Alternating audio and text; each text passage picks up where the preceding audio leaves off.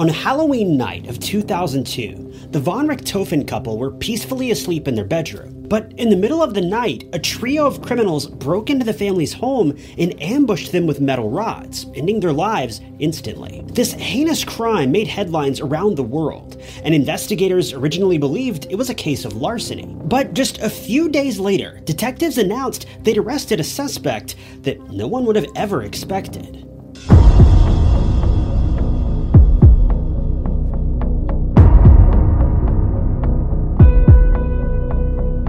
The von Richthofen family were anything but ordinary. They were residing in Sao Paulo, Brazil, making a great name for themselves in the late 90s and early 2000s. To be straight with you, these guys had mountains of money, with their multiple bank accounts each seemingly bursting at the seams. The head of the household, Manfred, was a lead director for Dersa, a state-owned company that manages the highway systems in Sao Paulo, where the family had lived for most of their lives. He had a very high-paying job and was in charge of some of the most expensive highway projects in the area. Mauricia, the mother of the family, was a psychiatrist who seems to have been doing great in her career as well. The family's two children, Suzane and Andreas, were also doing great in life. Suzane had graduated from a German high school when she was younger, but she was now studying law in Sao Paulo when she returned back to her home country. Not too much is known about Andreas outside of the fact that he was just a bit younger than Suzane. We know that he had an interest in model planes at a fairly young age, leading him to take lessons in flying them. He partnered with a local instructor named Daniel. Suzane would often tag along with her brother to these lessons, but it would soon be revealed that she wasn't doing this because she too had an interest in planes. Instead, her interest was in the young man teaching the course, Daniel. The two met in 1999, and Daniel and Suzane quickly began a romantic relationship. The two were seemingly attached at the hip, and they even began taking jiu-jitsu classes together. Overall, things were going great for the family. Or so it may seem on the surface. Remember how I told you that the family was absolutely loaded? Well, they were, but not officially. As far as financial records show, the family was only worth around $1 million, though some reports claim that this number may have been as much as $17 million. While that's certainly a lot of money, it's not enough to keep up with the family's lifestyle. After a careful investigation, police would learn years later that Manfred had been hiding overseas bank accounts, particularly in Sweden. We know that he set up at least 2 accounts for his daughter's inheritance, which she was scheduled to receive when she graduated college. But how many of these accounts were strictly for their own personal use remains unknown. But considering his daughter's 2 accounts were worth more than £10 million each, well, it's safe to say he probably had quite a nest egg stashed overseas. To add insult to injury, this money wasn't even received legally. Investigators would uncover that he'd been embezzling large amounts of money from highway construction projects. He would report to the state that a project would cost, say, $10 million. But in reality, he may have only spent around $5 million on the job.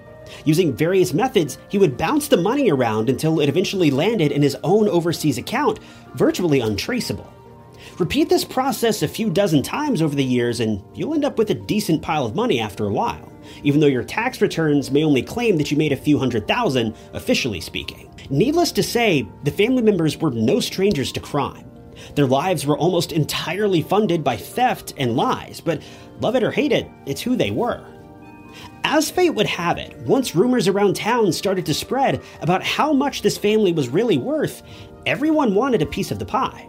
Some people were even willing to go to great lengths to get it, even if it meant prying it from the hands of those who stole it in the first place.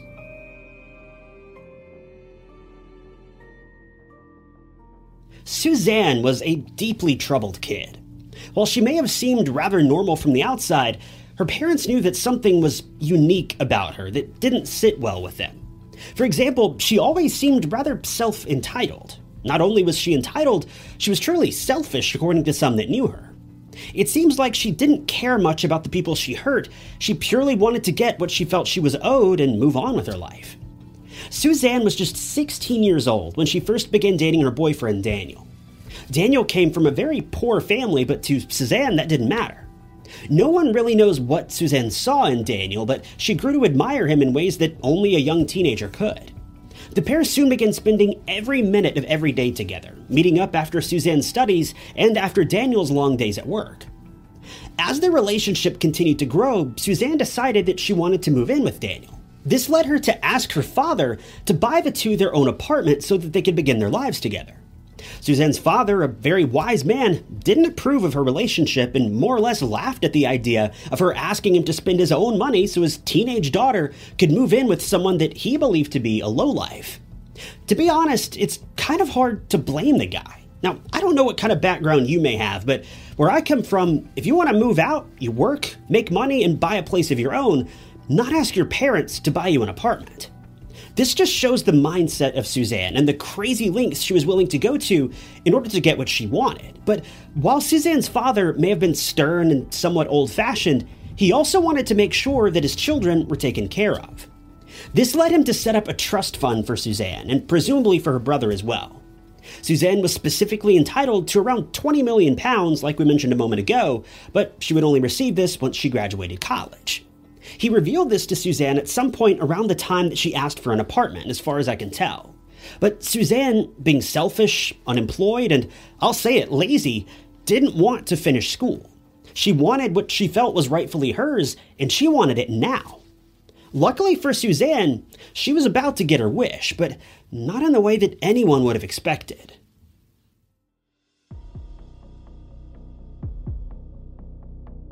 It was Halloween night of 2002.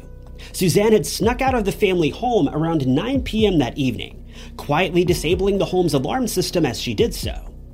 According to her interviews with investigators, she snuck out so that she could be with her boyfriend at a nearby motel for the evening without her parents ever finding out. When she arrived back at the family home around 4 a.m., she noticed that the home was eerily quiet. Not only this, but something didn't feel right. She soon began to notice that several items were out of place. Papers had been strewn across the floor and all around her father's library. But as she made her way towards her parents' bedroom, she was chilled to the bone when she uncovered a crime scene of disastrous proportions. While she was gone, someone had broken into the family's home without leaving a single trace behind. They had ransacked her parents' bedroom and, worse yet, had taken both of their lives. The home was a total mess. The scene of the crime was nauseating to say the least, but worst of all, no one had witnessed anything. The home's alarm system never went off, as Suzane had obviously disabled it to sneak out with her boyfriend. The perpetrators had broken in, stolen whatever they could find that had any sort of value, and then crept away into the night without leaving even the tiniest shred of evidence behind. When investigators arrived later that morning, they began collecting whatever clues they could and tried their best to piece together what had taken place here. But the problem was, nothing made any sense.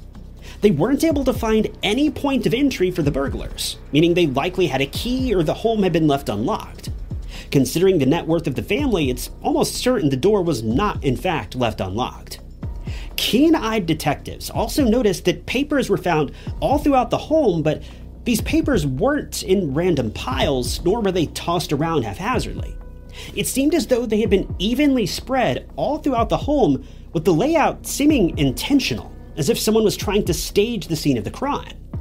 To put it more plainly, the home looked like a crime scene that you would see in a movie or a TV show, not what you would expect from a real-world crime. But the most disturbing detail of all came when detectives began to interview Suzane and her brother about what may have taken place that night. Throughout the interview, Suzane seemed cold and distant. This could easily have been explained as her being in shock by the sudden loss of her family, but that just didn't seem to be the case. Just the day after the crime, Suzane was spotted by officers hanging out with her boyfriend in the family's swimming pool, laughing and having a great time. It was as if nothing had ever even happened. Just a couple days after this, her parents were buried. That same afternoon, she went out with a bunch of her friends and threw a party for her 19th birthday. This wasn't a girl who was masking her grief with alcohol and friends. This was a girl who, by all means, couldn't have cared less that her parents were gone. It was extremely out of character and downright weird. For investigators, this proved that Suzane had been up to something, but what was it?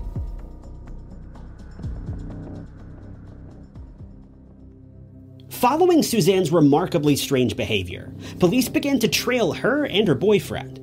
It should be noted at this point, Suzane had been given free rein of her family's finances as far as I can tell. Since her brother was still underage, it seemed as though this 19-year-old girl had millions of dollars and was able to freely spend it however she wanted. She no longer needed her trust fund, nor did she need to finish school. Now, while this would be a great thing to learn at such a young age, it doesn't negate the fact that her parents were now gone. For any normal person, the money wouldn't matter. The grief would overshadow any joy that may have come with being a sudden millionaire. But for Suzane, there was nothing but happiness. As police tailed both Suzane and her boyfriend, they noticed her boyfriend's brother had recently purchased an incredibly expensive motorcycle. While this wasn't particularly concerning, what made it suspicious was the fact that such a young boy was able to pay for the bike using cash, no financing required. Mind you, he had come from an incredibly poor family. This was the final straw for investigators. They knew that this young man had ties to Susan's family. They also knew that large amounts of cash were stolen from the family's home just a few days prior. For police, this was all the information they needed to justify arresting the young man and bringing him in for questioning. Now, we don't know for sure what went down during this young man's interrogation. All we know for sure is that no sooner than he was taken in, Suzane and Daniel were arrested as well. Police didn't know much for certain, but they knew that something wasn't right. But thankfully, it seems as though they had all the information they needed, because within a matter of hours, all three of the kids began to reveal the truth about what had happened that night, and it was unlike anything friends or family would have ever expected. After speaking with both Daniel and his younger brother, Suzane realized that her hands were tied. Police knew that something was up, and they knew that she was involved somehow. This is what led her to finally reveal what truly happened on Halloween night. As it would turn out, Suzane knew exactly who had killed her family because she was a witness.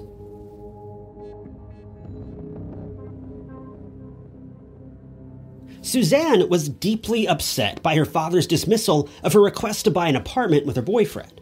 So much so that she was willing to go to any lengths to get what she wanted. Her selfish desires couldn't be contained, no matter the cost. So as time passed by, Suzane had concocted a plan to take full control of her family's estate, but she'd need the help of her boyfriend in order to do it. She told her boyfriend that she had hatched a plan that would make both of them rich. She promised to cut her boyfriend in on the deal, provided he helped make her dreams a reality. Her boyfriend agreed, but he wanted to bring his younger brother into the agreement as well, as he would need an accomplice to make sure that the plan went through without a hitch. So remember how Suzane claimed that she had snuck out of the family home that night to spend the evening with her boyfriend in a motel? Well, that was only partially true. During the interrogation, police were able to uncover that Suzane had been working on a plan to end her parents' lives for several months. She'd come up with the idea for her boyfriend and younger brother to sneak into the home after dark, take the lives of her parents, and then flee the scene. So, on the evening of Halloween, Suzane waited around until her parents were asleep. She then quietly disarmed the home security system, then let her boyfriend and his brother inside. The brothers ran upstairs and ambushed the couple as they slept, attacking them with metal rods and wrapping plastic bags around them. All the while, Suzane waited just outside of reach, quietly anticipating her boyfriend's signal to let her know that the deed had been done. After this, the three of them ransacked the family home and left everything in disarray, simulating a burglary. Immediately afterwards, Suzane and Daniel fled the scene and spent the rest of the night in a motel. Daniel's brother then ran off to play video games at an internet cafe. By around 4 a.m., Suzane returned home and pretended to discover the crime scene, with police being called soon after. Needless to say, all three of these perpetrators were tried and found guilty, with Suzane being given 40 years behind bars. But here's the crazy thing, she didn't even have to serve half of her sentence. By 2018, Suzane was eligible for parole. She applied for release, but the justice system decided that she'd shown no signs of improvement. They cited her egocentrism and narcissistic personality disorder as the reasons for their decision. They believe that both of these traits are what led her to commit the crime in the first place, so they didn't feel that she was suitable for release. But over the next 5 years, it seemed that all of that changed, allegedly of course.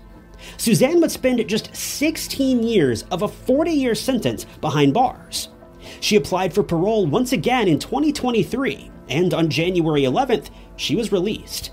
She's now operating a sewing studio in Sao Paulo, essentially starting her life over again at the age of 39. If it's not criminal enough that she was released after just 16 years, get this, she's also entitled to the £20 million that her father left behind for her in those overseas bank accounts. While the rest of her family's assets appear to have been seized, her inheritance is still up for grabs, provided she finishes her schooling, which allegedly she had been doing behind bars. As far as I can tell, the only other thing she did behind bars was get married, twice. She married a woman named Sandra back in 2014, but they got divorced in 2015. By 2017, she had married again, but then divorced again in 2020. As it stands, Suzane appears to be a free woman. Her studio is doing great, and her life is all around pretty good. While this may have been a happy ending for Suzane, if you ask me, it's a complete miscarriage of justice. Suzane should have been locked up for the rest of her life, but instead she served a mere 16 years while her parents were forced to give up the rest of their lives for her greed. This is a tragedy in every sense of the word for multiple reasons, but unfortunately, that's just the way it is. Sometimes the bad guy wins. Thank you guys for tuning in to another episode of True Crime Stories. If you want to see more true crime documentaries like this, be sure to hit the like button and subscribe. If you'd like to help support the channel, the best way you can do that is simply by leaving a comment below. Any comment at all. It helps out the channel way more than you may realize. If you want to help out financially, you can do that by clicking the blue join button below, or by picking up a True Crime Stories mug from TyKnots.com. But with that, my name is Ty Knots, and I'll catch you guys in the next video.